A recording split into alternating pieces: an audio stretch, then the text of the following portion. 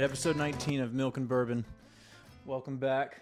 Thank you for taking some time out of your day and probably out of some fantasy drafts in order to watch a little bit of this episode. And I appreciate that. The whole idea behind this podcast has been kind of a couple-fold.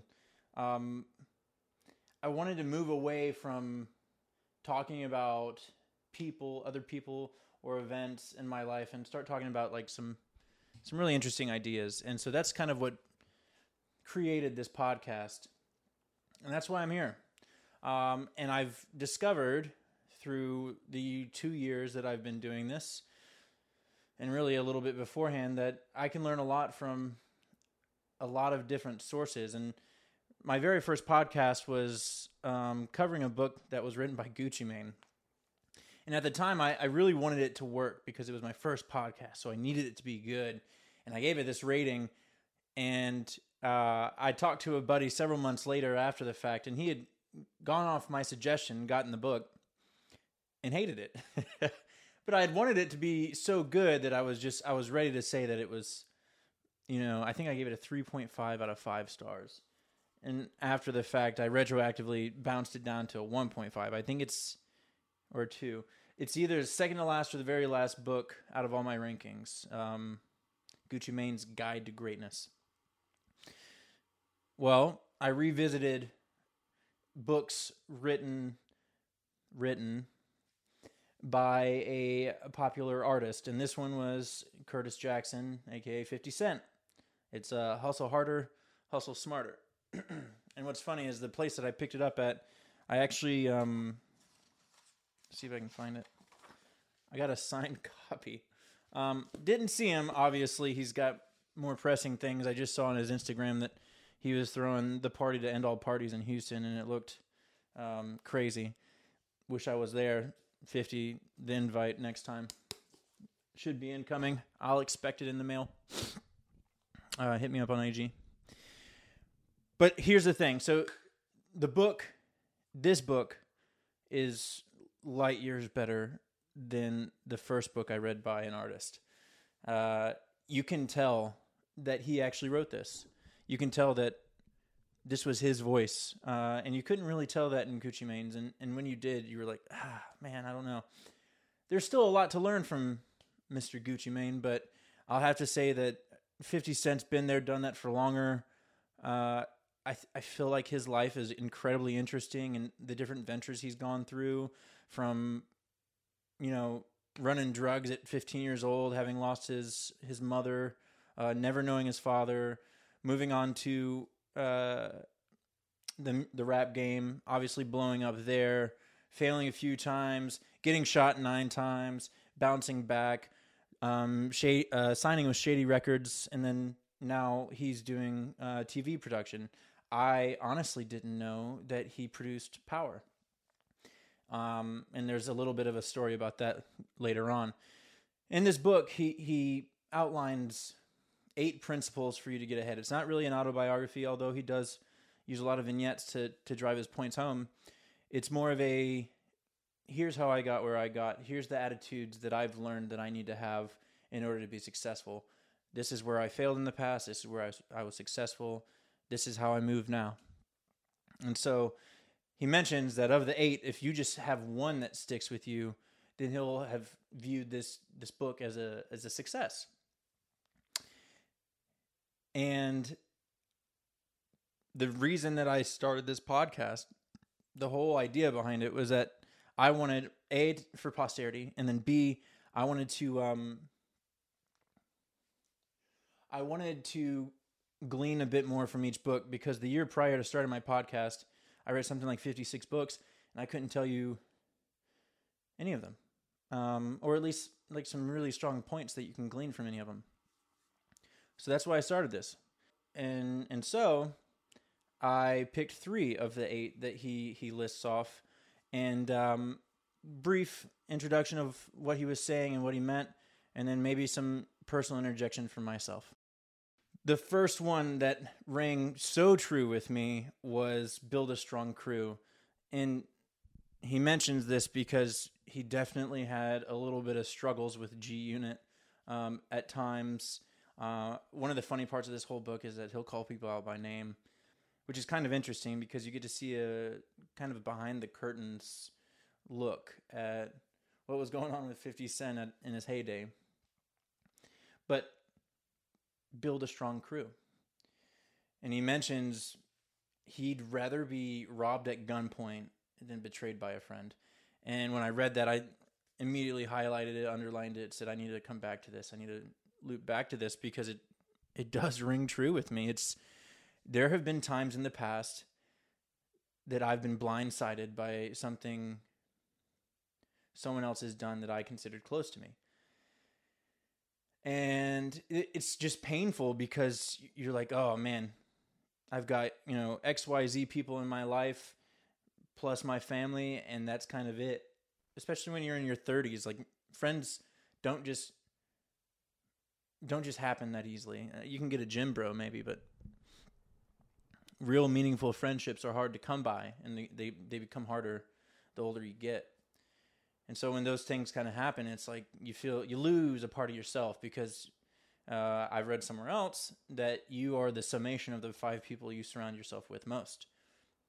And I think I've mentioned that in a podcast in the past. So when one of those pieces drops off, it's a severe emotional event. So I felt that. I also feel like I'd rather be robbed at gunpoint than have another friend betray me. He goes on to bring up, obviously, romantic relationships, and I don't know if he's ever gotten married. I know that none of them have lasted, and he's had some pretty public issues with his first baby mama.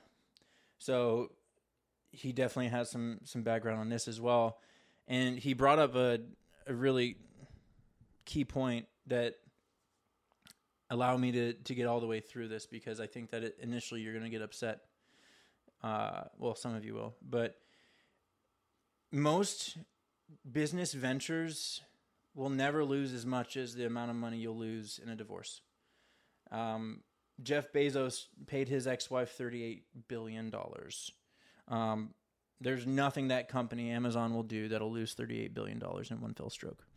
And now, obviously, there's the Blockbusters and the Enrons, but there's different issues with those two business entities. Blockbuster failed to adapt. Enron wasn't operating on the legal or moral plane. So, notwithstanding those two types of options, you'll lose more money from something like a divorce than you will from regular business operations. Mel Gibson, Michael Jordan, Neil Diamond, Harrison Ford, and Steven Spielberg, inflation adjusted, paid about $1.45 billion out to their ex-wives as well. Ewan McGregor, Obi-Wan Kenobi himself, had to pay half of everything he's earned in the past 20 years. And this divorce happened during the pandemic. So half of every dollar that he's made in the past year, or 20 years, sorry. And then an additional $432,000 a year for spousal support. Well, you're not my spouse anymore. Why am I paying you almost $500,000 a year so you can keep up your lifestyle?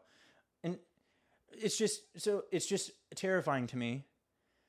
And by no means am I a millionaire or a billionaire, but it's terrifying to me that the money that I do work hard for, should I divorce someone, is half of it's gone. Half of my holdings are gone. Terrifying. This house that I bought by myself, if I were to get divorced, might become part of the cannon fodder in a divorce. And so that's what terrifies me in the selection of a wife. That's why I've taken so long to reach that point. And by no means am I saying that I was a catch throughout my life. There's been some growth over the past 15 years. And I'll kind of touch on that too, because my final one is learn from your L's, or really mine and 50s. Let's say this is a joint venture here.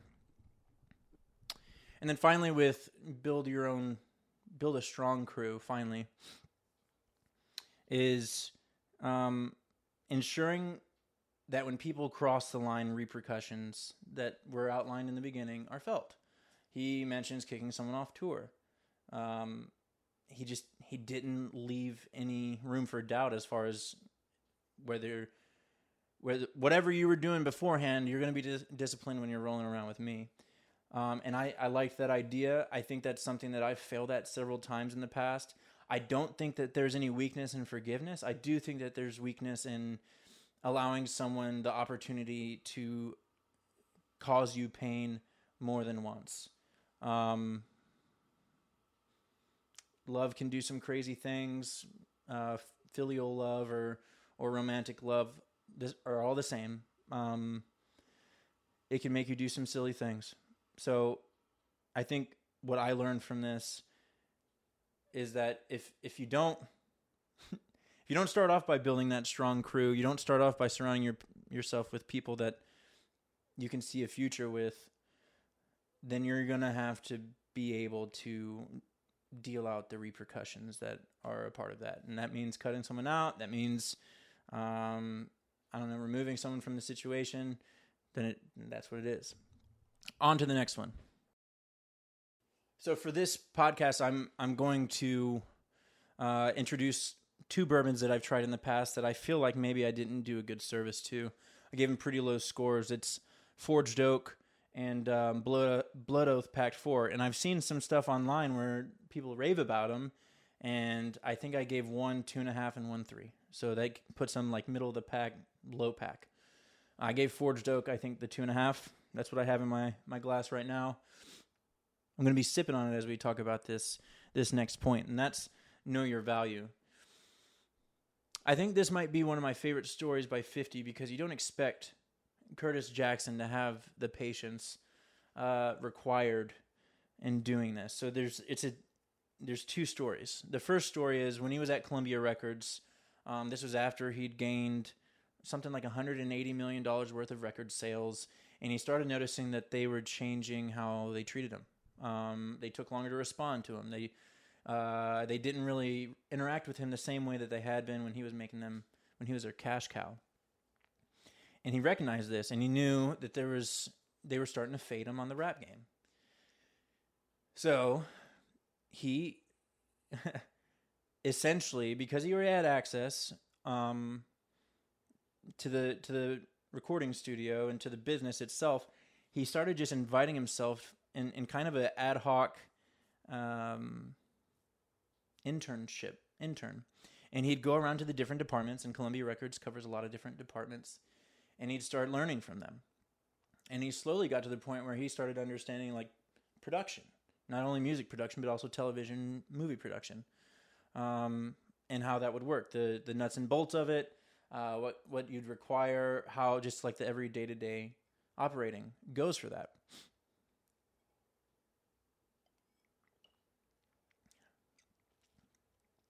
And he took it without being paid. And he realized at the time that the real value in that was the investment he was making in the future self. And that leads to my second one.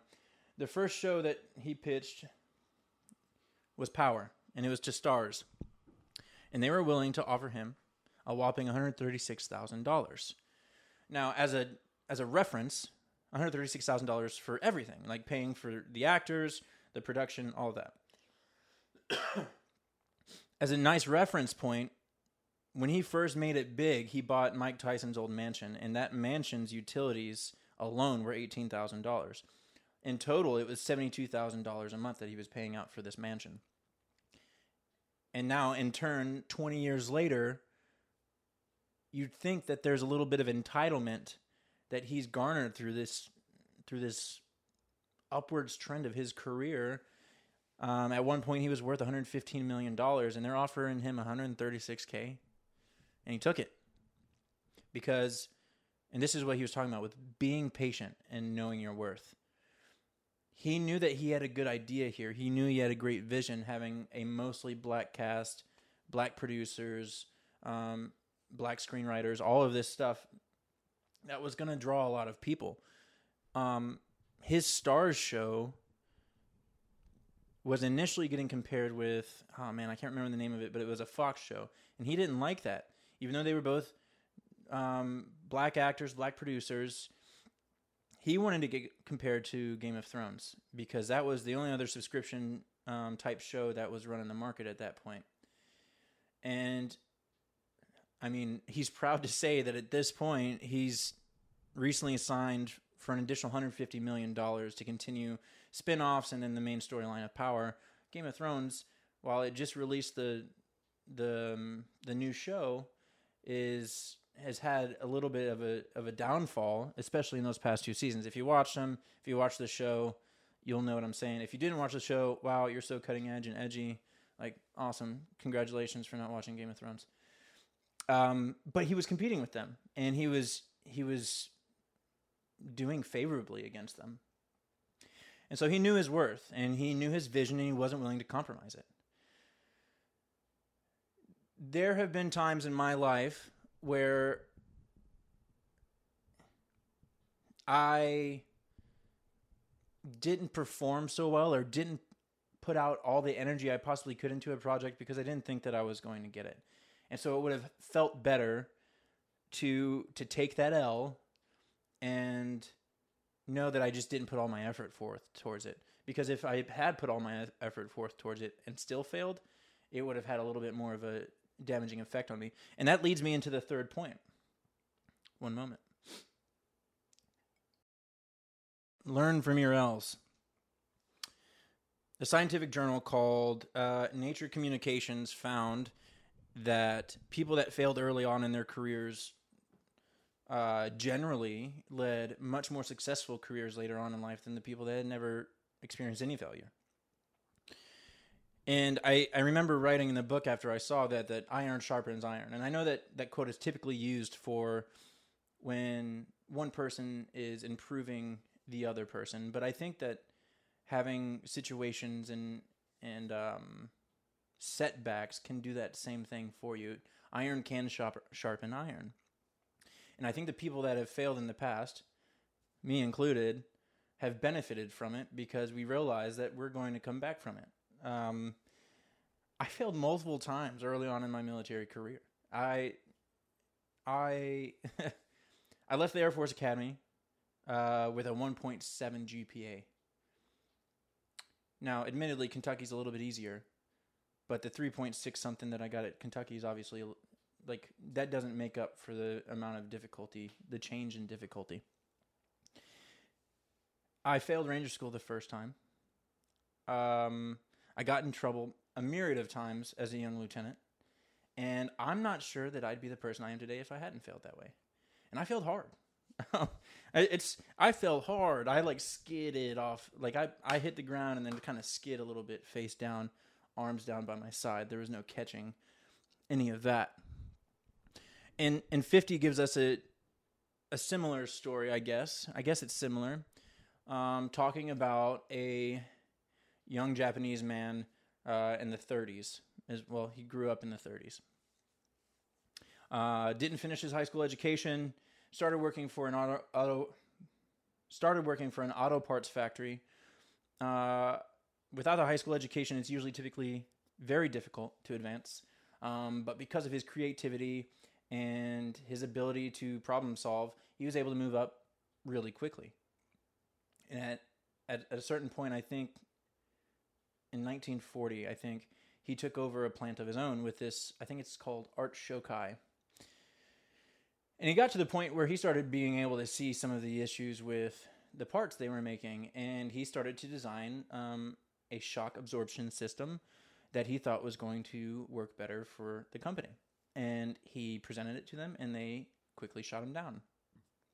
Well, he believed in himself, but that was his first failure. Other people didn't recognize or validate him. I could see why people would quit at that point and just continue on the status quo. They're comfortable, they're heads of plants, they're good. He started his own company, sunk all his money into this new company to the point where he was selling his wife's jewelry. Again, this part he further designed, got 30,000 pieces made of it, and went to Toyota, and their safety inspectors deemed that 3 of the 30,000 pieces were usable. He'd failed yet again. He recovered a bit, sold that company for 450,000 yen to Toyota, and then restarted a new company. And that company name is Honda. Honda is now worth something like $43 billion. Let me check. $47.36 billion. So clearly, there were several times where this man, Honda, could have quit, and he didn't. And there are several times where I could have quit, and I didn't. And I just think it's too easy to take those L's and kind of put your tail between your legs and go on with life, not knowing your true potential. Letting that fear of failure drive you into what you choose. You choose the job that's perceived as more comfortable, maybe where you have less responsibility, because you fear that lack of safety, that safety net. Actually, this reminds me of a speech by Jim Carrey. He was a keynote speaker at a college, and he mentioned that his father was just as funny, if not more funny, than he was. And he went with the safe route, and he started working for, it was some sort of finance company. And after 20 years of hard work, his dad was let go from that safe job. And he never really fully realized what he could do because he wasn't willing to fail. He took the safe route, and the safe route ended up biting him in the ass. So I think that's an interesting point. I think this whole book was really interesting. Like I said, it's very natural. It's very easy to read, very easy to consume. You could probably read it in a day or a day and a half. It's got some good points. There's 5 more that I didn't mention as far as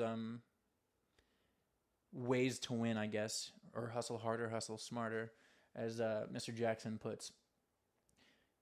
It's an interesting book.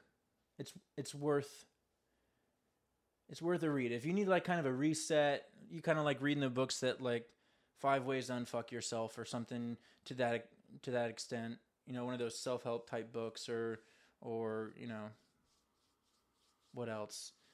John C. Maxwell books. If you read those, and I know you're saying like, oh, John C. Maxwell and 50 Cent. Well, I think it's called The 50 Laws of Power, that was co-written by 50 Cent and Robert Greene. If you know Robert Greene, he did the 48 Laws of Power, Mastery, Seduction, an incredible mind. And 50 Cent and Mr. Greene apparently jive. So if those two guys, if Robert Greene can see some value in his relationship with Curtis Jackson, then I'm sure you can as well. I give it 3.5 out of 5, putting it pretty much dead center of the pack. Now for the bourbon. I've been sipping on Forged Oak, and man, I saw several places where they were saying, oh, this is 9.0, 9.1. It's a $405 bottle of bourbon. 15-year-old straight bourbon. It's made by a company that was originally based in Missouri, but they started moving their plants over to Kentucky so they can start, I guess, increasing their marketability, because a lot of the consumers of bourbon want it from Kentucky. I don't blame them. One last shot at this one. Let's see what happens. I'm not promising I'll still love it. I'm not super impressed. I mean, it's not bad. But is it $400 worth? Absolutely not. No. I think when it was first released, it was $99, but I think maybe I'm thinking about Blood Oath. I know they're both limited releases. So maybe the price is going up as people are consuming it. My Forged Oak is still at 3/4 full. My Blood Oath is at 1/4. So, I mean, I definitely have a preference. Okay, because I just wanted to show you the bottles, very similar looking actually. This is the Orphan Barrel Forged Oak. And then this is the Blood Oath Pact 4. Cool thing about Blood Oath is they released, I think for like 8 years straight, they released a different blended bourbon. So it was the Blood Oath Pact 1 through 8 or something like that. This is Blood Oath Pact 4. I think that's 2018, 2017. Pretty good. I'm going to drink some of it here in a second. But it's a blended bourbon, though, which I don't typically like that idea. I like the idea of having one bourbon that has the complexity of flavor just because it was made well, not because, you know, they took different bourbons that had certain characteristics and made it into something interesting. Something about just like the process of creating one bourbon, a straight bourbon, and it having that complexity tells me that they're doing something right. But anyways, this is Blood Oath Pact 4. Let's try.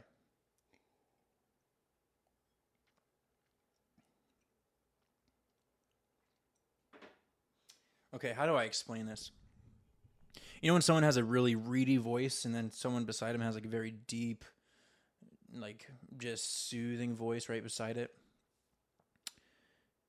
And when you hear one talk versus the other, there's very different reactions to it, even from the beginning. That's how I describe these two playing off of each other. Forged Oak is kind of like this reedy, not very good bourbon. I don't know how else to explain it. I think it's just like, it's supposed to be light and bright and fruity. I don't know. It just, maybe this is a preference thing, but I would say Orphan Barrel has this like smooth, oh man, it's smooth all the way through. Good flavor, good complexity. The mouthfeel is better. I don't know how they do that. I would love to start learning about that.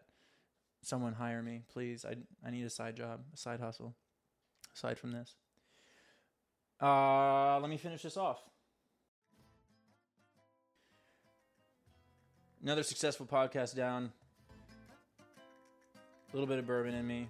Life's good. Up to it, down to it. Damn the man that can't do it.